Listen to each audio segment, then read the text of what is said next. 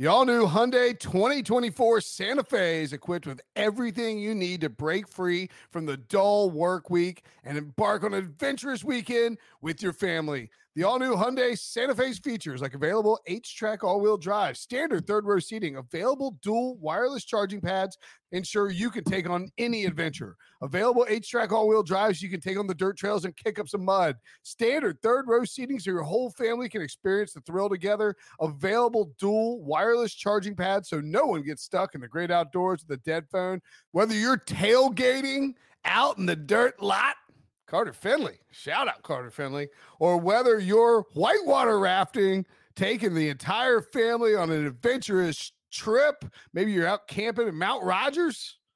I used to go as a kid. Wish my parents had a Hyundai Santa Fe. The Hyundai Santa Fe is perfect for your family outing. Learn more about the all-new Hyundai Santa Fe at HyundaiUSA.com. Call 562-314-4603 for complete details.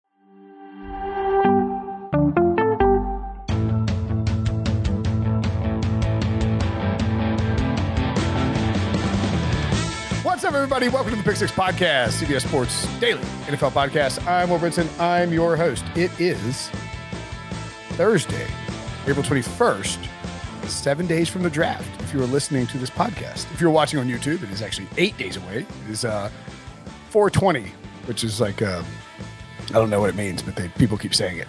Anywho, joining me to talk about draft stuff because it's, 8 days or 7 days away from the draft, Mr. Paso, Josh Edwards. What's up, fellas? What's going on?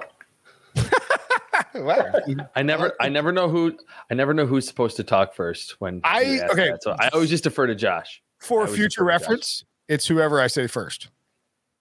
Okay, that's good to know. That's like a host trick. In my head, I panicked. I was like, do I say Josh first or Traps first? Okay, no. It's good to know like a week out from the draft because we're going to be seeing a lot of each other. Yeah, a lot of each other. We're going to be down in Florida. Do you guys think we'll? You guys think we're going to Jesters? Have you ever been to Jesters? I have no idea where we're going. No. Have you guys ever been to Jesters down in Fort Lauderdale? No, this will be my first time. I mean, I started 3 years ago, and we immediately went into a pandemic. So this will be my first time. Well, then we have to go to Jesters. You think your throat hurts now, Josh, because you got some like kitty crud? Wait till you spend 3 hours in Jesters. You want me to breathe? You have to burn your clothes. It's just like you just reek of cigs. Oh, it's so disgusting. It's like Tom Fernelli's favorite place on the planet, which says a lot about Tom. Anywho, check if you're living in Fort Lauderdale, stop by Jesters and have a $1.50 Coors Light with us on one of those nights after the draft. Before we get into the draft stuff, actually, let's talk about Deebo Samuel because, as reported by Jeff Darlington of ESPN on Wednesday afternoon, Deebo Samuel, like the do-it-all running back who was featured do-it-all wide receiver, who was featured as a running back in Kyle Shanahan's system, who put up massive numbers and is due for a huge contract extension, has requested a trade from the San Francisco 49ers okay, like we got, it's like, all right, we have the 15 biggest shocking things of an NFL offseason. I don't know. Let's add one more and have Deebo Samuel request a trade. Adam Schefter reported on Tuesday that the 49ers were perfectly fine with paying Deebo Samuel whatever he wanted. Like, just take the money, and Deebo didn't want it. The reason a deal hadn't happened is Deebo doesn't want to play for the 49ers. We'll get into the draft ramifications of this, but I'm curious, Traps, what's your sort of, initial reaction to the idea that Deebo Samuel wants out of San Francisco? Yeah, there has to be more to this than just a contract disagreement because we've seen not only a bunch of receivers move this offseason, marquee wide receivers, but we've also seen like Stephon Diggs get a gigantic extension and Christian Kirk make over $20 million per year, average per year. So it seems like if he really wanted it, based on those Schefter reports from last week, that Deebo Samuel could probably get really any type of money that he wanted. So I wonder if leading into the draft, and there's always those juicy reports on the night of the draft, that we may hear more about what is going into Deebo Samuel not wanting to be with the 49ers, a team that, he's blossomed into this multifaceted wideout running back hybrid. And there hasn't really been anything in the Kyle Shanahan's past or John Lynch's past where they're like anti-player coaches or GMs. Like they seem to be pretty well liked by their players. So I'm really interested to see if something else comes out related to this report-wise, why Deebo Samuel doesn't want to play for a perennial playoff contender in the 49ers. Yeah, I mean, Josh, the thing too is like, excuse me, not only is it a successful team, but like he's perfect in Kyle Shanahan's system. Absolutely. I mean, is it I can't believe I'm suggesting this, but is it a Jimmy Garoppolo thing?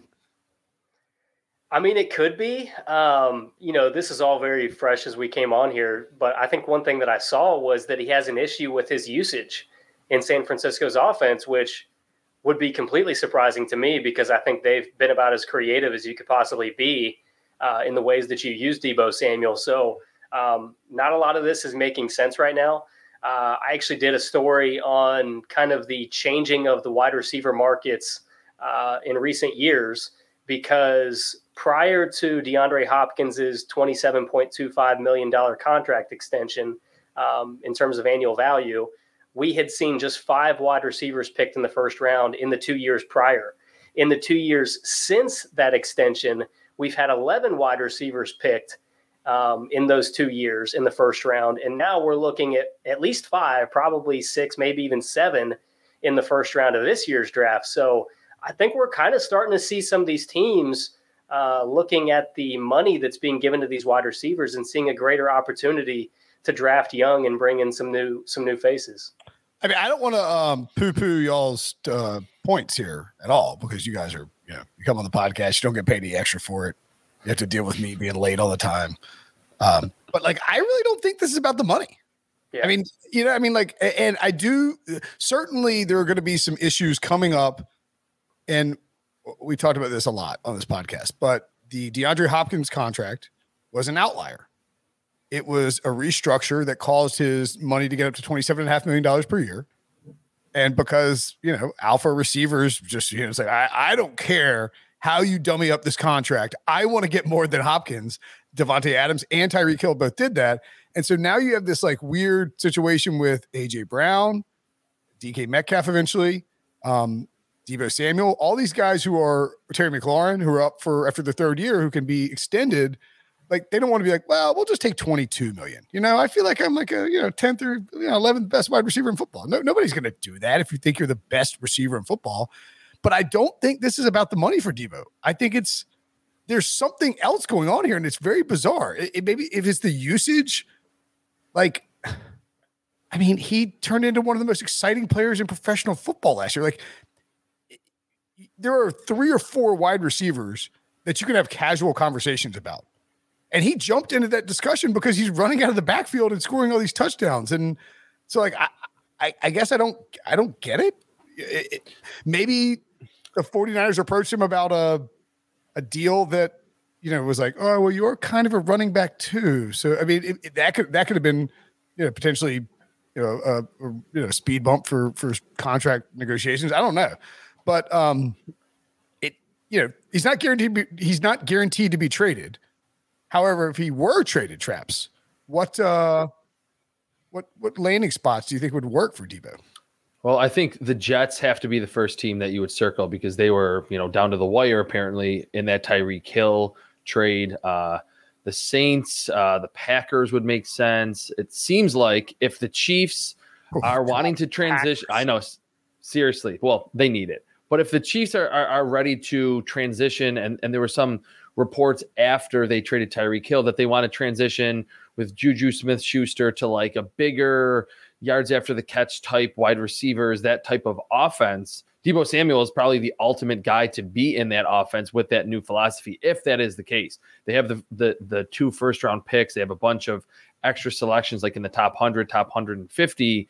I could see Brett Veach swinging for the fences there and bringing in Deebo Samuel. The only weird part would be, like, is he going to ultimately just pay him as much as Tyreek Hill? Like, that seems to be a little weird. The one theory that's popped into my head about maybe what could be the underlying issue for Deebo Samuel, maybe they've told him, hey, Trey Lance is going to take over, and maybe either Deebo, one, is not really that sold on Trey Lance from watching him in practice last year and, those few relief appearances, or they've told him, we're going to use Trey Lance in the run game, in the design run game a lot. You're not going to see as many carries and high percentage throws in your direction, because we're going to incorporate Trey Lance as kind of that running threat, when without Jimmy Garoppolo, you needed that other element in the running game. And that's where Deebo Samuel had over 1,800 yards last year. That could be his usage, may not be the same going forward. And I think maybe he likes to be that multi-faceted kind of pioneer at this new position.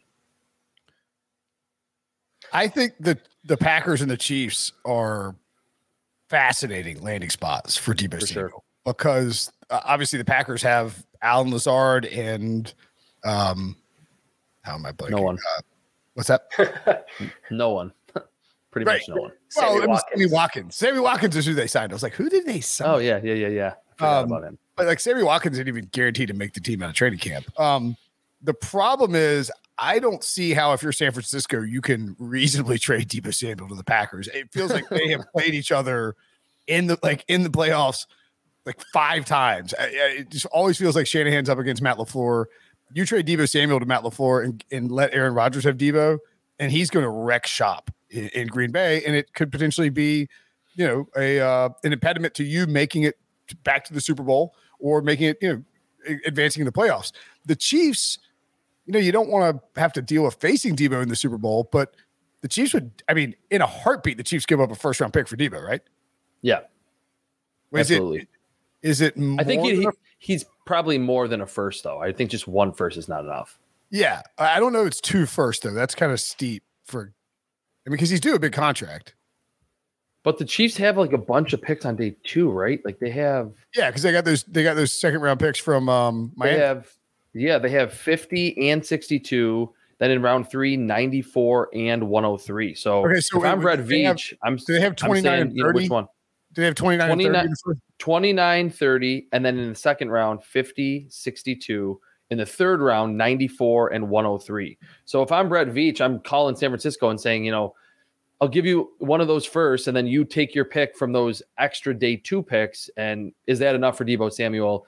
Seeing as though we're going to have to give him a contract pretty close to, what we ultimately gave Tyreek Hill. But that's what I would offer, and I think that would seem kind of fair based on what we've seen at the wide receiver market this offseason. So using the Rich Hill of Pat's Pulpit trade chart, 30 is worth 196 and 50 is worth 115. So 196 plus 115 gives you 311 points, which is roughly in between 15th overall and 16th overall. I think that's kind of fair. Yeah, I do too. Because remember, we're talking about these teams who, not to conflate the issue here by pointing out that producer Deebo, has noted that the Eagles could take a wide receiver, with one of those first round picks. The Saints are certainly in the market for a wide receiver, even with the contractual, obligations that you're going to have to Deebo Samuel. If you told me I can either draft like Garrett Wilson at 15 or get Deebo Samuel at 15, it's a no brainer. You take Deebo Samuel, right? Yeah, for me. And I think it comes back to the Jets. At the end of the day, maybe they give up number 10 overall, and maybe they maybe they get a little bit in return as well. Maybe it's number 10 overall for Deebo Samuel and a little bit more or something like that, considering the salary cap implications. But I think it makes a lot of sense. I was going to say, just to your point, San Fran has 61. 61 is their first pick, yeah. Yeah. I wonder if they could get away with giving up 105 is probably like you get 10 for Deebo and 105. Does that work? Or even a future pick, it doesn't, whatever they decide is fair compensation, but the Jets have already shown their cards. They tried to get Tyreek Hill and that obviously did not work. It's a similar offensive scheme. You've got Robert Saleh there, who, as far as I know, is on good terms with San Francisco, having been there before. So that makes a lot of sense to me, because I think the Jets are probably going to use that number 10 overall pick on a wide receiver regardless. And you already have a known commodity in Deebo Samuel. Now, the other side of this is we've already seen Tyreek Hill and Devontae Adams force trades to their homes where they wanted to be. Maybe Deebo Samuel just wants to come back to Carolina. Maybe he just nobody wants- wants to. Nobody maybe wants he to. just No wants to- Panthers talk. Maybe he No wants to come Panthers back talk. to the Panthers. Nobody. I applaud you for worming the Panthers into this podcast, Josh. God knows we haven't had enough. By the way, I think the Panthers are out of a quarterback now. I'm convinced that they're going offensive lineman. I kind of Trading am back. too. I think they're going to trade You back. see what happens when you mention Carolina? I'm immediately like, "Whoa, number 6." By the way, also just totally random, but so Daniel Jeremiah is going to do NFL Live, and Mel Kiper is going to do NFL Total Access. Have you seen the photo that that the NFL Network or NFL Media sent out? They took I'm not. Daniel Jeremiah's face and attached Mel Kiper's hair, Nice. and it's like it is absolutely Mel Kiper's face and DJ's hair, and it's okay. Look at DJ. Oh my! With they look Kiper's hair is absolutely completely different. It's the most famous hair in NFL media, I think. Still, that's probably right. Right? Is there anyone else that's known for their hair? I think Kuiper's that slicked back Dracula look has been going strong for 30 years. It is. Yeah, that's true. That's true. One last thing on Debo. Mike LaFleur was in. Oh, never mind. He was saying that they have 29 and 30, not that they would give up 29 and 30. I mean, I don't know, man.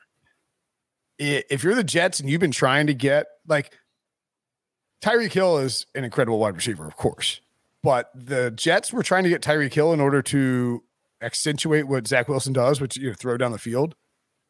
I think they're better off getting Deebo Samuel, who similar scheme fit, right? Because you have Mike LaFleur is your OC there in New York with the Jets, and if I'm trying to make Zach Wilson's life easier, I don't want somebody who's just running vertical routes and having him try and bomb it as deep as possible. I want somebody who's getting open underneath and picking up yak, and that's Debo's specialty. Well, I feel like right now Mike LaFleur is probably going nuts, wanting to trade for Deebo Samuel because he was in San Francisco with Deebo Samuel. If there's anyone that's an offensive coordinator calling the plays that would know how to deploy Deebo better than Kyle Shanahan, it's probably Mike LaFleur who's calling those plays there with the Jets. And with the Jets, not to disparage the Jets, but it's we're probably not going to get, we're probably not going to run into Debo in the playoffs anytime soon. So, Exactly. let's send him to New York. Any other landing spots? I'm just trying to the Carolina one's not crazy, I guess. I just think I don't know if the Panthers have the assets to pull it off though. All they have is 6. You know what the perfect landing spot is for it? Well, I don't know if it necessarily qualifies now that Josh McDaniels is gone, but I mean, I said the Patriots. Deebo Samuel was a Patriots player coming out of that draft. I kept mocking him to the Pats over and over and over again, and then they freaking took N'Keal Harry, and Deebo Samuel was great. All right, so that's the Deebo Samuel stuff. If you got a good landing spot, feel free to let us know. We're gonna take a break and talk about some more wide receivers in the draft next.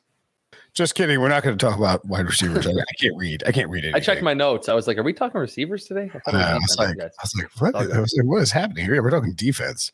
There really is some Ron Burgundy factor here where I look and it says wide receivers, parentheses Ryan. I'm like, all right, Ryan, what do you think about your top receiver? You're like, Will, it's me, Chris. It's not an impressive feature, or it's like Wilson. I was just gonna say it's not a bug; it's a feature. Let's talk. I'm trying to make sure I do this right. Let's talk edge rankings first. Traps, you have your top 5 edge players in this draft. Have we just eliminated? I feel like everybody's on board with edge. I like it.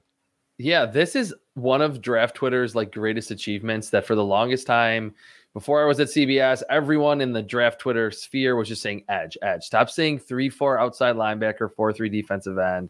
They all got to play on the edge. So yeah, I think everyone is a general consensus now that it's just edge rushers. Are you guys cool with that? Because I'm definitely cool with it. Yeah, absolutely. By the way, for whatever it's worth, just on the circle back on Deebo Samuel, Ian Rappaport tweeted out, the Jets, the Packers, the Chiefs, and the Lions. Oh, Lions are spicy. 32 overall? Yeah, probably 32 overall and something else. 32 and 34 for Deebo. There you go. That might be too much. But if there's a bidding war, it could end up happening. Anyway, your top 5 edge players. My top 5 edge players: Aiden Hutchinson at 1, Kayvon Thibodeau at 2.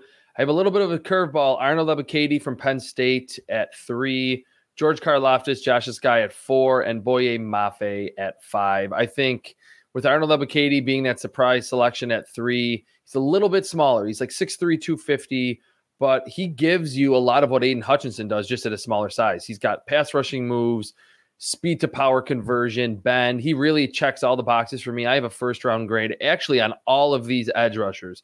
Boye Mafe is my number 32 overall player in this draft class. Most notably, I'm way lower on Travon Walker. He's my buyer beware prospect, more so than anyone else in this draft class, and Jermaine Johnson from Florida State. And I think the Jermaine Johnson one has probably gotten me more heat than the Travon Walker one, because Jermaine Johnson had a really good season at Florida State. His highlight reel is fantastic. I just think he's a little stiff around the corner and is good in a face-up situation, but I don't know if he's bending the edge, winning with a variety of pass rushing moves. I like Travon Walker. I like Jermaine Johnson, but I think outside of my top 5 and into the second round is where I would feel a lot more comfortable drafting them than where they'll ultimately go. So there's some really interesting stuff going on in the betting market as it relates to these edge guys, because Aiden Hutchinson, let's bring up old Caesars. Aiden Hutchinson's still the favorite to go first overall, but actually, I guess I don't think I've said this on the podcast, but I don't know if I'm technically reporting this, but like I have a pretty good source telling me that Travon Walker's going 1 to the Jaguars. And it's not Pete Prisco, you said, right? It's not. No. Pete Prisco's like, they're taking Evan Neal. Evan Neal or Hutchinson. You're crazy. I'm not reporting. I'd bet it. I would bet it if I were you guys, or anyone who wants to bet Travon Walker first overall. I would bet it now. What are his odds now? Let's see. It's gotten pretty close. Yeah, it's that's what I was going to say, is like it's really trimmed down. And then the other thing that's really interesting is that Kayvon Thibodeau to go second overall has gotten absolutely steamed, which is wild, because if I'm right and Travon Walker goes 1, and can you imagine Aiden Hutchinson going 3? Like, is that plausible? I really don't think so, because I had heard that Detroit wasn't as high on Thibodeau as they are Hutchinson. That's kind of why it would be a little surprising to me. From a talent perspective. Just to jump in here on the first overall pick, Aiden Hutchinson -160. That is the cheapest it's been in quite some time. And Travon Walker +140. The 2 tackles 14-1. Sorry, Josh, go ahead. From a talent perspective, I can totally understand that. I mean, I have Thibodeau rated ahead of Hutchinson in this draft class, so I can absolutely understand why they might go in that direction at number 2. Is your order Thibodeau and then Hutch, Josh? Yeah, it is. It is. It's Thibodeau. There's a little bit of a gap. Then Hutchinson, Travon Walker, George Karlaftis kind of bunched together there. So there's also this. Josh, I appreciate you fighting through. Like, you can tell you're like, please don't give out as I'm speaking. I've been there. Usually mine happens when I'm like coming back from a like weekend at like Vegas or Asheville or something like that. But anyway, I digress. The other sneaky thing about this number 1 overall pick that is not being talked about loudly enough is that I don't think that Trent Baalke is going to draft a Jim Harbaugh guy.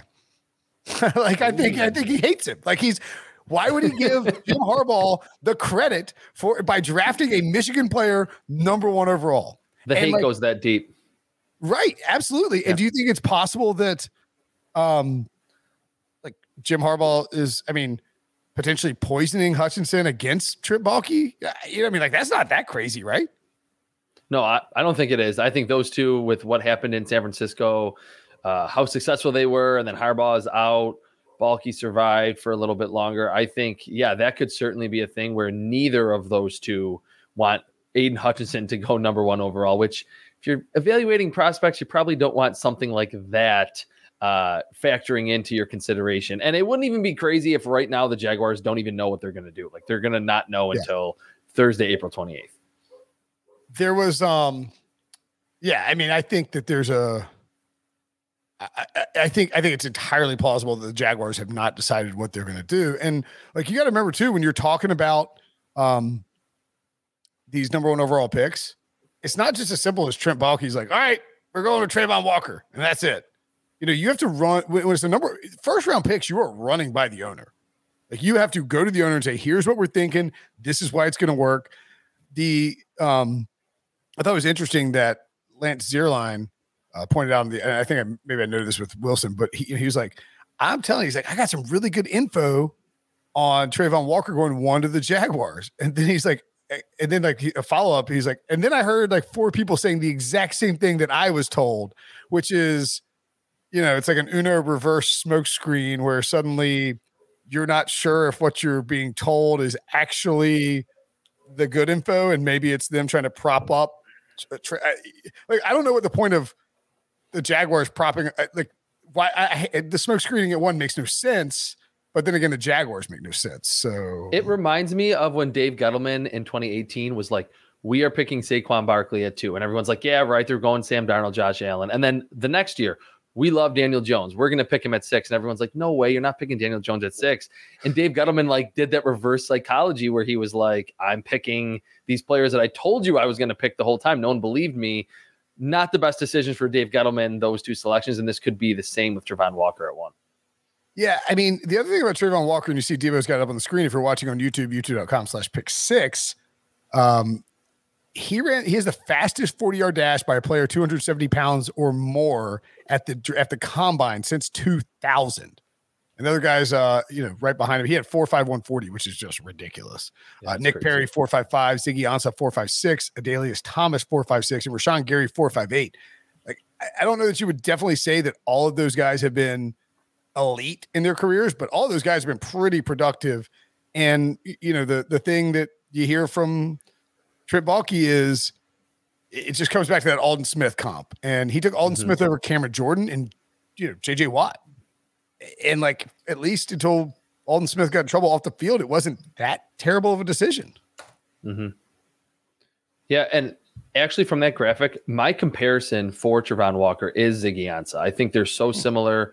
The combines are similar. Coming out of BYU, Ziggy Ansah was like, doesn't really know what he's doing on the field, but you just saw him go so high in the draft to the Lions, in the top 5 in that 2013 draft class because the talent was through the roof. He didn't know how to use his hands. The pass rushing moves weren't there yet. That's how I feel about Trayvon Walker. And I think if you pick Ziggy Ansah at 1 overall, would the Jaguars be happy with that? Like you mentioned, like he had a good career, but not amazing. I guess maybe I'm not the perfect person to kind of prop up Trayvon Walker at 1 because I'm so low on him. But I just feel like he's a Ziggy Ansah type from his athleticism to just how he plays on the football field. Well, and when you pop him, when you pop Trayvon Walker into mock draftable, if you do it at defensive end, Peyton Turner, Janarius Robinson, Ziggy Ansah the third, Preston Smith, Daniil Hunter, Joe Tryon, Emmanuel Ogbah, Jadeveon Clowney, good players, Gaines Adams, and Robert Quinn. I mean, that's the kind of comp, and Quinn is at like 69.3, so they're all pretty. I mean, like that's the kind of comps you want. I know he wasn't super productive, but if it stands to reason that I don't see why why would you smoke screen at 1? It doesn't make any damn sense. No, it means you're just being a jerk if you're doing that. Any other thoughts on? Actually, sorry. Yeah, we're supposed to most confident you're in on a player. Traps. Who's your? If you're going to feel you're like this guy's going to be a above average pro, or like maybe not elite, but just like I'm confident this guy will be good. Who is it? It's Aiden Hutchinson, and I think part of your question would be part of my answer that I don't know for sure. Like I don't feel super duper confident that Aiden Hutchinson is going to be like the next Joey Bosa or Nick Bosa, but I feel very confident that he will be that 3-down defensive end. He'll be a 6 to 10 sack guy at the very least. Most every season, 40 to 60 pressure, somewhere in that range. The pass rushing moves are too good. The strength is there. I think he actually bends around the corner pretty well. He's not the freaky explosive athlete of Kayvon Thibodeau or Travon Walker or really even Jermaine Johnson. But I just think how refined he is and how he improved all 3 years at Michigan really leads me to believe that he will not be a bust. He will be a quality pro at the very worst for the next decade. Josh, do you have a buyer beware for an edge player that you would be on the lookout for? I think Traps had listed Travon Walker, but we already talked about him. Yeah. Maybe that's your answer too. I mean, certainly he's a riskier, or in theory, a riskier prospect than Hutchinson.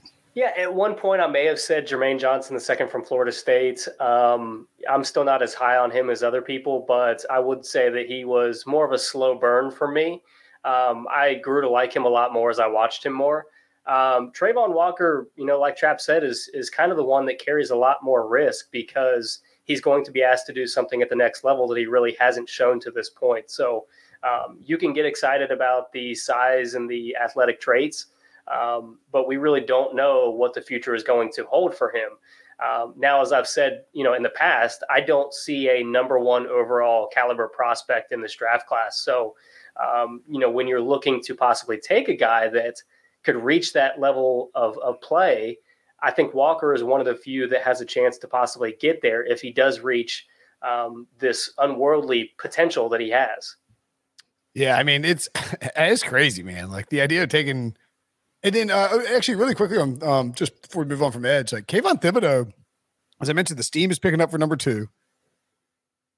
I think there's a pretty good chance we could see 3 edge players go off in order to start this draft off. And then you have the Jets at 4, and they have to decide, do we take one of these offensive linemen or do we go with Sauce Gardner, who I certainly think they would be interested in and don't think they'll get him at 10. The fascinating thing, I think, is that it's sort of a hot take, but like the 2 most important or the 2 most influential players on the entire draft are Mekhi Becton and Laramie Tunsil, because they're going to impact what the Jets and the Texans do at 3 and 4. Yeah, absolutely. I think for the Jets, they could really sell their whole organization, their fan base, the media on, hey, we're going to pick Evan Neal here at 4 because we're not in love with Mekhi Becton. Laramie Tunsil's still good, and the Texans, obviously said that they're not going to trade him. I think he's a better player, which would lend me to believe that they're probably at 3, like you mentioned, just go 1, 2, 3. The best edge rusher that's available, if that is even Aiden Hutchinson, which seems crazy like 2 weeks ago. If that's the case, I think the Texans, to have that other pick that they got in the Deshaun Watson trade at 13 from the Browns, they could pick Kayvon Thibodeau at 3 and then, pick Derek Stingley at 13 or just go best player available there. But yeah, I do think there's a pretty good chance that we'll see edge, and then edge for the first 3 selections. And sorry, go ahead, Josh. I was going to say grab a shovel, Will, because you could dig a little deeper there. James Bradbury, Baker Mayfield, 2 other guys that kind of hold the cards for draft night. If you feel free to steal that. Feel free to steal that. Like non-draft players who are the most, I'm obviously not going to write it. I mean, it's a good idea. I mean, if Baker is traded to Carolina or Seattle, then you're probably taking them out of the quarterback market. 100%. If the Giants trade James Bradbury, then it becomes infinitely more likely that they're to take Derek Stingley Jr. or Sauce Gardner from Cincinnati in the top 10. Agreed. Traps, give me a sleeper edge guy and a small school standout edge guy. We'll just lump those together for sake of purposes. The sleeper is Tyreek Smith from Ohio State. There was some buzz that he could have been a day 2 pick last year. If you look at his pass rush win rate, it was up there like 20%, which is crazy high. It was higher than a lot of the other top edge rushers that we've been talking about. And then I looked at his pro day, and his measurables are actually pretty close to Kayvon Thibodeau. Now, on the field, he's not as explosive or bendy, but I think he uses his hands really well. We know those Ohio State defensive ends, they're coached so well, and they know how to use their hands. They have all the pass rushing moves in the arsenal. Tyreek Smith really is getting like 0 buzz whatsoever, even like later. I think 2nd or 3rd round, I would be fine with the team picking him. And maybe he's not going to set the edge and be your 700 snap per season defensive end, but just as a pass rushing specialist, I think he gives you a lot right out of the gate. And then small school guy, Dominique Robinson from Miami of Ohio. I believe he was a former wide receiver or tight end.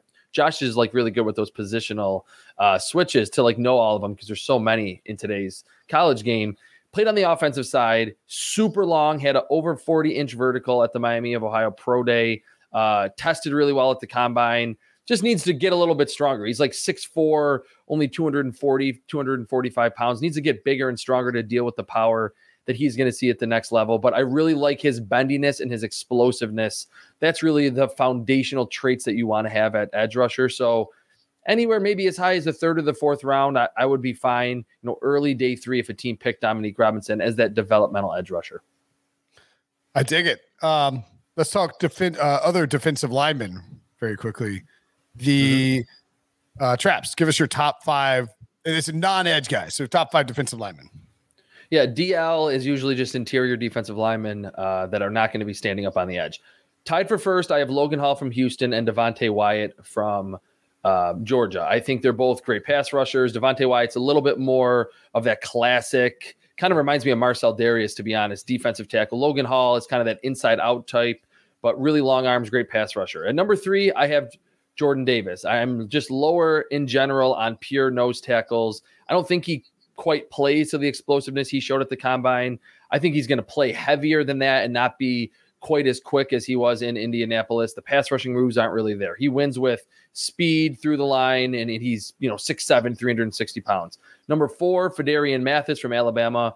My only concern with him is that he's a little older. I believe he's 23 or about to turn 24 pretty soon. But the pass rushing moves are there. He's not your classic Alabama defensive lineman in that he can get upfield. He can rush the passer. I like that about his game. And then at number 5, Matthew Butler, another one that's an older prospect, a little bit like Logan Hall in that he's not 320 pounds. He can play end. He can play nose tackle. He can move up and down the line. The pass rushing juice is there. I like his hustle, how much of a high motor he has. Feels like a third or a fourth round pick. So it's not a great interior defensive line class, but that's my top 5. Josh, if you want, you may now rake Traps over the coals for acting like Jordan Davis is not going to be a superstar at the next level. He's also his buyer beware interior defensive lineman. Yes. I mean, I would probably take Jordan Davis with the top 10 pick. He's 341 pounds and he ran like a 4.79 or something like that. That's a literal, it's not, I'm going to call it a unicorn because, unicorns are usually like smaller and not, like gigantic humans. But I mean, man, give me Jordan Davis on my team. I'll tell you that much. Will, I'll tell you what, I am exhausted because I've been fighting this battle with Traps and Wilson for so long. Yes. I have said that he's got more burst and pass rush potential than he's shown at Georgia. We've talked ad nauseum about that Georgia defensive front and how they use a lot more stunts and loops to create chaos rather than just working up the field vertically. Davis, I will say this. He has been more of a 2-down player to this point in his career. Sure. And if he's going to carry that weight, he has lost some weight. So maybe that's part of the emphasis on being more of a 3-down player at the next level. But if he's going to have the same playing weight that he has had in college, then it's reasonable to question if he's going to be a 2-down player. If he's going to be a 2-down player, you would prefer those 2 downs to be in rundown situations. That's just more of what his strength is. You can argue up and down about his pass rush potential, but he's a run stuffer all day long. So you want him to be on the field for those 2 downs. If you are comfortable with where his weight currently is and him sustaining that level and your belief that he could be a 3-down player, top half of the first round all day long. But if you do not believe that, then I can understand Traps' opinion a little bit more, where you're probably looking late day 1, possibly even into early day 2. I think the Chargers would be a fascinating fit for Jordan Davis because they were so bad against the run last year. If you add him, and I don't think they're necessarily going to take him because I don't think he'll fall to them. And 2, I've heard a lot of chatter about them taking a cornerback. I believe you can bet that. Do we have a team? You bet which team drafts who on Caesars yet? What position? I don't know if you can bet what position. I feel like you can bet everything today. So yeah, there's a 3-1 out there on somewhere at a different site on the Chargers taking a cornerback. I like that a lot, just from what I've heard. But Jordan Davis, man, he's a freak of nature. credit to Josh Norris, friend of the pod.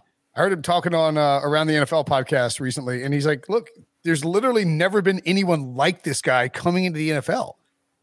I mean, I want gigantic Godzilla unicorns on my team. Like, give me the Godzilla unicorns all day long when it comes to that.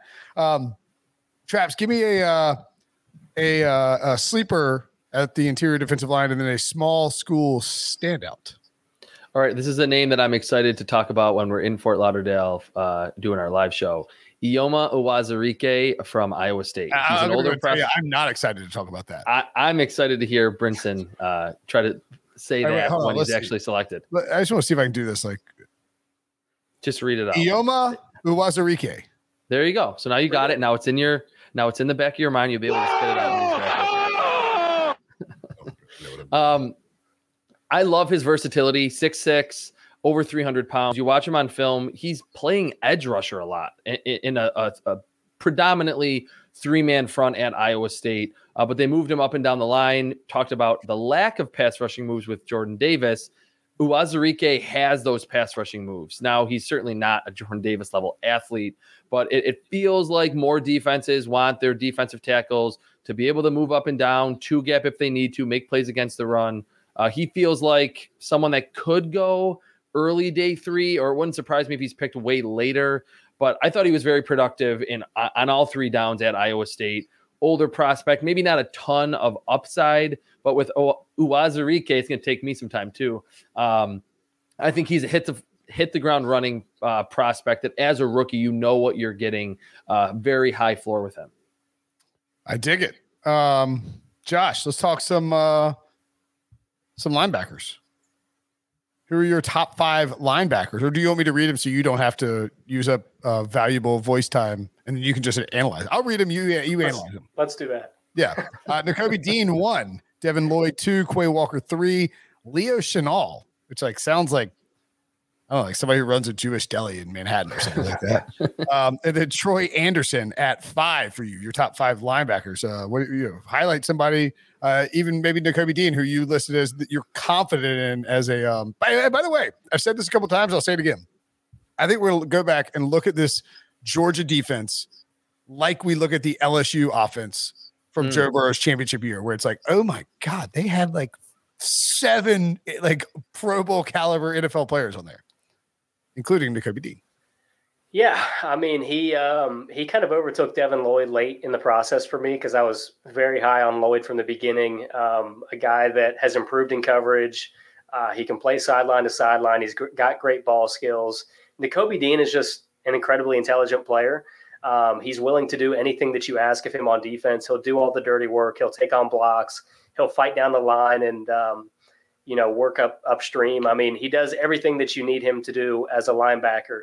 So that's why I have a little bit more confidence in his transition to the NFL, even if by standards he is a little bit undersized traditionally. I mean, he's 5'11", 229 pounds, so traditionally undersized, but a guy that with the way that he approaches the game, his intelligence, I just don't see a way that this guy is not successful at the next level. Quay Walker is a guy that, on that Georgia defense was a role player for most of his career, a reserve player. I think you saw this year that he's capable of playing sideline to sideline as well. He can fit run gaps. He can drop into coverage. I mean, this is a guy that, is not quite Jordan Davis level unicorn, but a guy that size, speed, potential, is off the charts. So I think you're kind of banking on what he could become given a larger sample size at the next level. Leo Chenal, another one of those slow burn guys for me. I did not see what everybody else was seeing early in the process. And the more that I watched him, I started to see that. He ran a 4.53 at the combine to go along with, 6'2", 260 pounds. He's incredible. And then Troy Anderson, a guy that's just scratching the surface of what he could become. He can drop into coverage, but he's still learning how to work sideline to sideline and what offenses are trying to do to him. So another one of those guys that really still has some room to grow at the next level, even if athletically he's probably ahead of a lot of these other guys in this class. Traps, is there somebody we should be worried about, potentially like a buyer beware type. I know that I believe Josh had listed Brandon Smith as his buyer beware. Is there anybody that you're worried about in this linebacker class, whether it's on Josh's top 5 or somebody else from the class? Brandon Smith's a good one because he misses a lot of tackles. He's that size, speed, athleticism specimen, but like almost every game, it's like 3 or 4 tackles that need to be made are not made by him.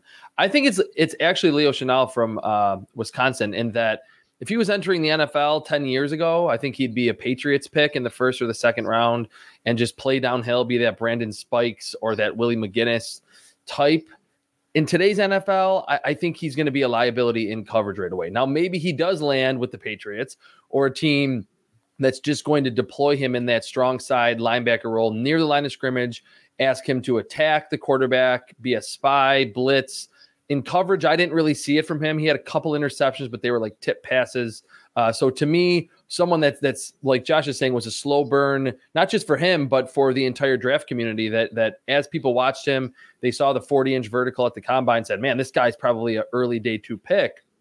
I think he's going to get onto a football field, and offensive coordinators at the NFL level are going to say, let's target him in coverage and make him not just sink into coverage, but cover our tight ends and man and really have that spatial awareness that's needed to be good in coverage. I didn't see him have to really do that very often at Wisconsin. So for me, Leo Chenal, good player on the first 2 downs, but on third down or those obvious passing situations, I think he's got a ways to go. Traps, Josh listed Micah McFadden as his sleeper to try and give Josh a reprieve, because I can tell he's fighting through it. Tell me, give me the lowdown on Micah McFadden, and then and Josh, you can jump in on your small school standout. Micah McFadden is a great selection. He reminds me so much of Josie Jewell, who went on day 3 to the Broncos from Iowa a few years ago, 2018 draft, I believe.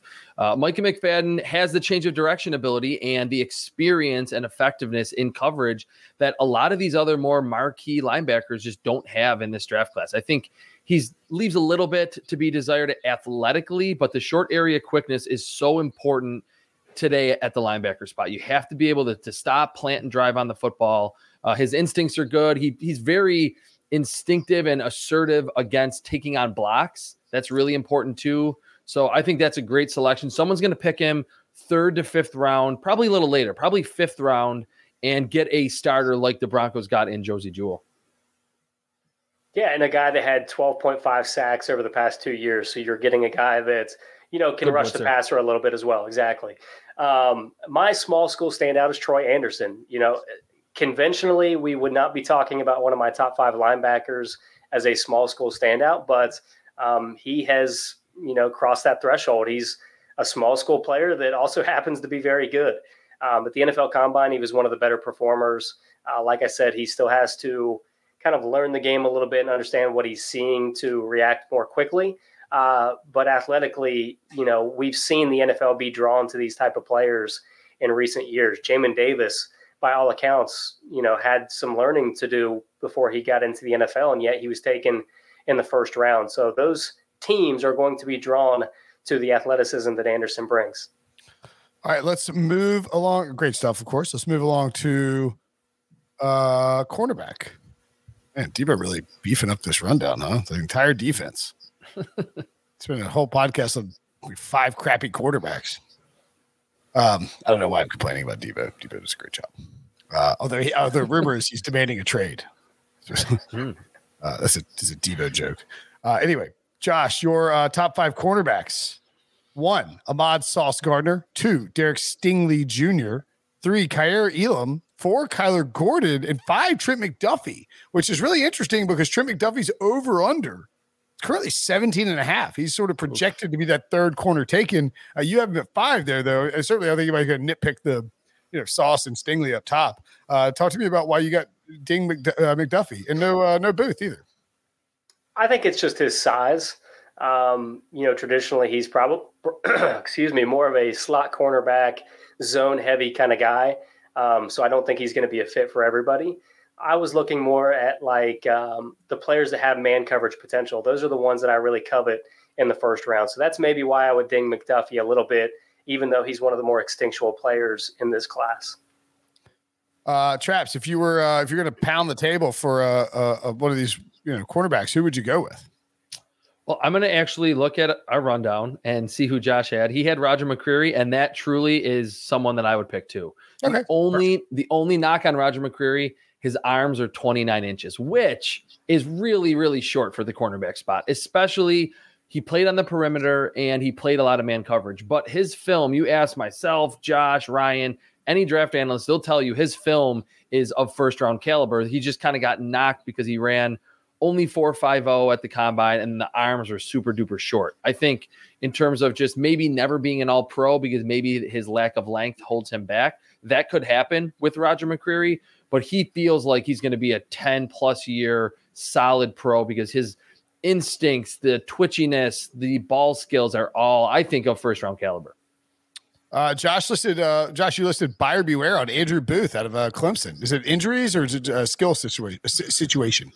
Yeah, it's more of the injury. He's got a core muscle situation, surgery that he had post season. So that's something that you have to be a little concerned about. Booth is one of the guys that played a little zone heavy in college, but I think has man coverage potential more than a lot of the guys that you would possibly get late day one, even into day two. So I value him as one of those guys that can become a man coverage player at the next level. And then back to Roger McCreary. I mean, he was playing the SEC. Like, this is not a guy that was playing MAC level competition, no offense to the MAC, but he was, playing against the Jameson Williams on a weekly basis and, was holding his own. Yeah. I mean, that matters for sure. Zion McCollum, sleeper for Josh. Traps, you want to give a breakdown and then Josh can jump in on his small school standout? Yeah, I can because I love Zion McCollum. I have an early second-round grade on him. We talked about Jordan Davis acing his combine. Zion McCollum did the same. I mean, 6'2", 200 pounds. Arms are a little bit short for being 6'2". I think they were under 32 inches. But his film from Sam Houston State, I mean, it's kind of the opposite of playing in the SEC. His film was outstanding. There was like 2 plays, I believe it was against Montana State, where he lost the football down the field, gave up some big plays. Outside of that, he was as sticky in coverage as any cornerback in this draft class. So you're watching that at the FCS level saying, okay, well, how good of an athlete is he? And then, like I mentioned, he aces what he did at the combine, the 40, the 3-cone, the vertical, the broad jump. I think he could go as early as the second round and has that athletic makeup along with the coverage instincts to be a really good pro for a long time. Yeah, I mean, running a 4.33 at the NFL Combine at that size is absolutely incredible. And I could have gone with him as my small school standout, but we do not accept the bare minimum here at the Pick Six podcast. Okay, so my friend, we accept the bare minimum here. So I dug a little bit deeper. I went to Fayetteville State for Joshua Williams, who is also 6'2", 193 195 and ran a 4.51 at the NFL Combine. So you're talking about that size, that speed. You typically do not see that at that level of competition. So he's going to have a transition, obviously, that's going to be a little bit more difficult than some of these other guys that played against SEC competition. But when you're looking at traits that you can work with at the next level, Williams has some that you can get excited about. I dig it. All right, let's wrap up with safeties. Your top 5 safeties, Josh. No surprise. Kyle Hamilton 1, Jalen Petrie 2, Lewis Cine. Is it Cine or Sign? Scene. Cool. I should have just kept talking and just let y'all interrupt me if I got it wrong. Lewis Cine. I'm scared I'll get it wrong here. Jeez Louise. Lewis Cine at 3, Daxton Hill at 4, and Jaquan Brisker at 5. Lot's been made to Kyle Hamilton. I think it's been reported or discussed that if he's there at 11, the Commandos or whatever the hell they're calling themselves are going to sprint to the podium to grab Kyle Hamilton. Seems like he is going to fall a little bit further in the draft than maybe early mock drafts had it going. But he's been discussed a lot. I think people might be more curious, Josh, to hear about the guy you would pound the table for in Jalen Petrie. Yeah, Jalen Petrie and Daxton Hill were a few of the safeties that I watched late in the process or got back around to late in the process. I'd already watched them, but for me, Petrie is just a guy that's always around the football. He's a highly productive player that you just feel confident is going to have success at the next level. Like Daxton Hill, he can play slot cornerback, so he gives you a little bit of that versatility. And really, I'm liking this safety class a lot more than what I would have expected at the beginning of this process, because I love Hamilton, I love Scene, I love Petrie, I love Daxton Hill. So, there's a lot of guys to be excited about, and I think you can get good value even into the later portion of day 2. So really good safety class that we have this year, and it's probably better than what we've seen in the last couple of years. Josh had Jaquan Brisker as his buyer beware, and then his sleeper was Kirby Joseph. Traps, give me the little rundown on old Kirby, Kerby, which is just an abomination to Kirby, all Kirbys out there. Yeah, seriously. Kirby Joseph, super long, over 33-inch arms. Wow. And it shows on film. He's really that deep middle of the field free safety. Going to take an extra second to recognize what's happening, if it's a run play, if it's play action, if it's not. But if you just let him roam the deep middle, maybe the intermediate portion of the field, and play the football, watch the quarterback's eyes, he's going to have a lot of interceptions. He had a bunch of them last year, I believe, 4 or 5 interceptions. And with that length, with his fluidity that he shows, to be able to turn, flip those hips, find the football, I think is outstanding. It's a really good selection. He could go as high as the 2nd or 3rd round. But for that specific role, to just be that deep middle safety, that free safety that we don't really see too frequently come out in the draft, that has high level range, that is Kirby Joseph from Illinois. And your small school sleeper, Josh, Marquise Bell.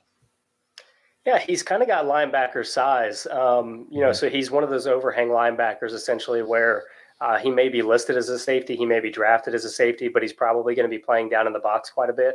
From Florida A&M, I think he's probably mid to late day 3 somewhere. But when you're looking for players that could serve certain roles at the next level, Marquise Bell is a guy that can give you a little bit more in the box while not sacrificing too much in coverage. I dig it. Man, we ripped through the entire defensive side of the ball in this draft in less than an hour. Amazing work by you two. I mean, Lord knows, I'm not going to rip the quarterbacks anymore. I'm tired of these quarterbacks. I want Desmond Ridder to be the first quarterback taken, then nobody else in the first round. And everybody's like, what the hell just happened? Anyway, this defensive class is going to be very important. Tons of edge guys up top. And, of course, we'll be back tomorrow to discuss offensive prospects. So make sure to subscribe, rate, and review. For Traps, for Josh, I'm Brinson. Thanks for watching. Thanks for listening. We will see you guys later. The perfect combination of versatile athleisure and training apparel has arrived. Thanks to the visionary minds of New Balance, Clutch Athletics, and Rich Paul, the designs reflect the heart of the athlete and the spirit of the community. With rising defensive stars Will Anderson and Chase Young on the roster, Clutch Athletics brings the best innovative gear to all athletes, giving them style and performance on and off the field. Learn more and purchase Clutch Athletics at NewBalance.com.